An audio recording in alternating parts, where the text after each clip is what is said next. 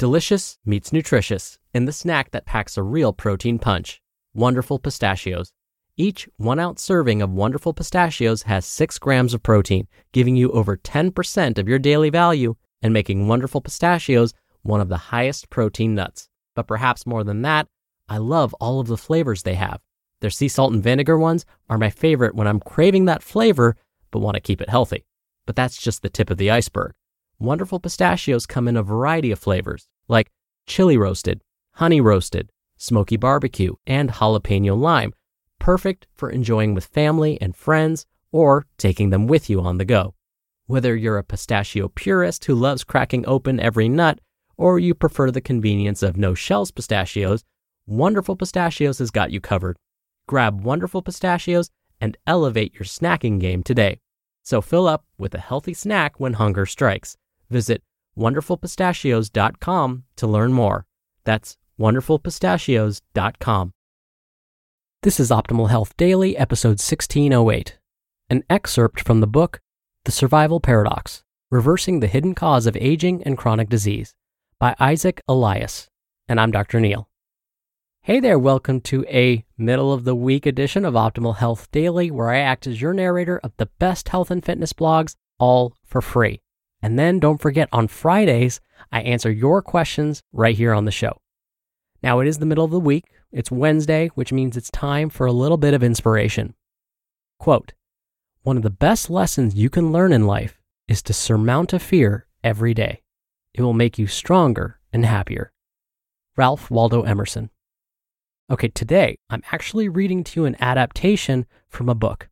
I'll tell you all about the author right after the reading, but for now, let's get right to it and start optimizing your life. An excerpt from the book, The Survival Paradox, Reversing the Hidden Cause of Aging and Chronic Disease by Eliaz. Does the body's survival mode help or hurt us? As an integrative physician who treats cancer, I frequently meet with patients experiencing a gauntlet of mental and emotional sensations: fear, stress, anxiety, and frustration. These feelings take a toll, and as a physician, I'm not only looking at the emotional impact, but the physical effects as well. Consider one patient, Rebecca, who first came to see me in 2011. She was 70 years old with stage 4 lung cancer that had metastasized to her bones. She had no family and lived alone. Based on what the oncologist said, she understood that her life could come to an end very soon. "I don't want to die," she said. "I'm not ready to go." Every cell in her body was reeling with anxiety and fear. Her restlessness was palpable in the air, restlessness that could, over time, fuel disease processes and inhibit healing. Fear-based emotions trigger the body's fight or flight response, which prioritizes survival at all costs. In turn, this response releases hormones that can hurt the body's ability to combat disease. Counterintuitively, the body's survival mode actually lowers our chance of survival, rather than increasing it. What is survival mode? When Rebecca came to my office, I wondered how her fear was affecting her. She had a fierce determination to survive, but would this fear-based motivation help her overcome her disease? Or would it cause her to become sicker and shorten her life? Her anxiety was so prominent that it infused her surroundings, affecting her ability to take a deep breath. It was constant suffering, and it was clear she was in survival mode. Being in survival mode meant that her sympathetic nervous system hormones, the drivers of her innate biochemical response patterns, were dialed all the way up. Her immune response was being suppressed, and her metabolic function was altered. Ultimately, it meant that many of the compounds she excreted in an effort to survive would very likely nourish her cancer and allow it to grow and survive as well. Survival mode is often a state of stress and panic. The body feels rushed and doesn't slow down, and all cells, whether normal or cancerous, fight harder to survive. Thus, Rebecca's anxiety and fear of dying could feed the cancerous cells. Her best chance at beating the cancer and living a longer life was to shift away from survival mode and move into a state of greater relaxation, with less reactivity on the cellular, emotional, and psychological levels. the survival paradox hurts our ability to heal. Based on research and my years of work with patients, one thing has become clear. When facing a life-threatening or debilitating illness, our innate fight or flight mechanisms are fundamentally at odds with our ability to heal and thrive. Although we can thank our survival response for making sure our species is still on the planet, such durability comes at a cost. Where does the body get the energy to launch a fight or flight response? After the danger has passed, where did the chemicals and proteins we created go? What happens if the response never turns off? All survival mechanisms take a toll. That is the survival paradox. In trying to keep us alive, the body can, in fact, limit our ability to fight illness. In an era when we tend to look for quick fixes and symptom suppressors, we're really just suppressing our healing capacity. Returning to our example of Rebecca, what she needed above all else was to lower her fear and anxiety, and thus slow the sympathetic nervous system response. But she couldn't. It was as though her house was burning down and she couldn't take a deep breath in the midst of what appeared to be a life-threatening situation.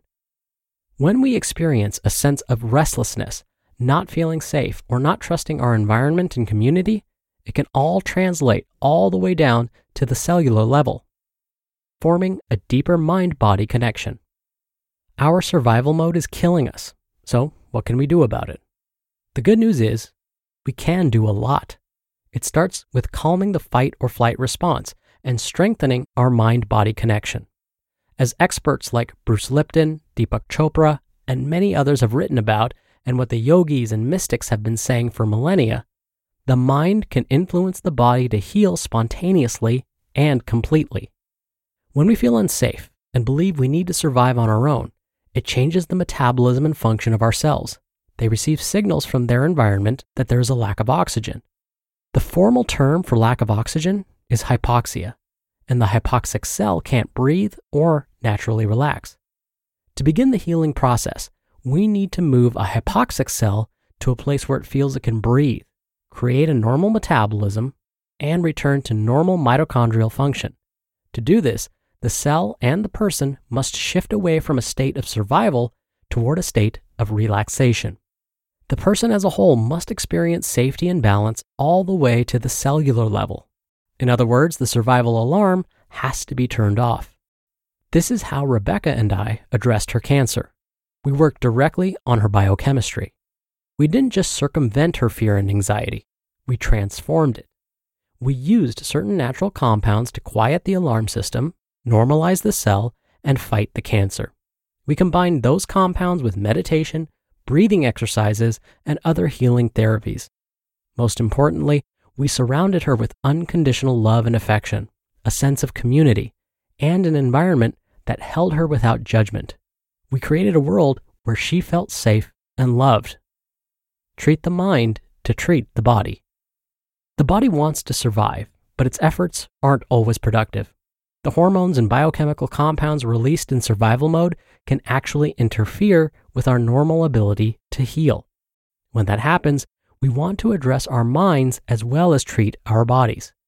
We can achieve a stronger mind-body connection through practices like meditation and deep breathing. We can also calm the body's stress response by building a support system of people and places that make us feel safe. By creating an environment, both internal and external, that encourages relaxation and balance, we can not only avoid many of the harmful effects of the body's survival mode, but also tap into our innate healing potential. You just listened to an excerpt from the book, The Survival Paradox, Reversing the Hidden Cause of Aging and Chronic Disease, by Eliaz. When you're hiring, it feels amazing to finally close out a job search. But what if you could get rid of the search and just match? You can with Indeed. Indeed is your matching and hiring platform with over 350 million global monthly visitors and a matching engine that helps you find quality candidates fast. Ditch the busy work. Use Indeed for scheduling, screening, and messaging. 93% of employers agree Indeed delivers the highest quality matches compared to other job sites.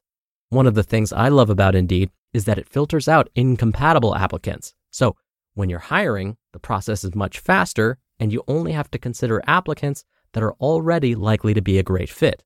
And listeners of this show will get a $75 sponsored job credit to get your jobs more visibility at Indeed.com/health. Just go to Indeed.com/health right now and support our show by saying you heard about Indeed on this podcast. Indeed.com/health. Terms and conditions apply. Need to hire? You need Indeed. And thank you to Dr. Eliaz. Isaac Eliaz is a recognized expert in the field of integrative medicine, focusing on cancer and complex conditions. He's a respected clinician, researcher, author, educator, and mind-body practitioner. Dr. Eliaz partners with leading research institutes, including Harvard, National Institutes of Health, and Columbia, to co-author scientific studies on today's most serious conditions. He has spent decades studying meditation with an emphasis on healing and deepening the mind-body connection, and is the founder and medical director of Amitabha Medical Clinic and Healing Center in Santa Rosa, California. And you can find his book, The Survival Paradox, on Amazon. Dr. Neal here for my commentary. I've learned from my experience that my chronic disease flares up whenever I start to let my stress get the best of me. This is like my body going into fight or flight and staying in fight or flight. Having observed my patterns for over 20 years, that's how long I've had this disease, and when my flare-ups tend to happen, a stressful situation, or more often, stressful situations, plural, usually was the trigger. And in fact, published studies seem to support this stress triggering a flare-up connection too. The thing about managing our stress is, like any other behavior, it takes time, it takes practice, it takes consistency. What that means is we have to have these go-to stress reduction techniques so that when we begin feeling overwhelmed, we can quickly turn to these techniques. For me, performing relaxation yoga is the most effective. Being mostly at home during the pandemic, I was able to use relaxation yoga whenever I felt stressed. I've also found that listening to Christmas music works for me too, even if it's not the holidays. So it's important to find your go-to relaxation behaviors. Now make sure at least one of them can be performed easily with no special equipment. That way, it's available almost any time you need it. And remember, by reducing that stress response, we're pushing our bodies out of fight or flight and into safety mode, which in turn will help our body naturally heal. All right, that'll do it for today. Thank you so much for subscribing. Thank you for being here every day. Thank you for sharing this show.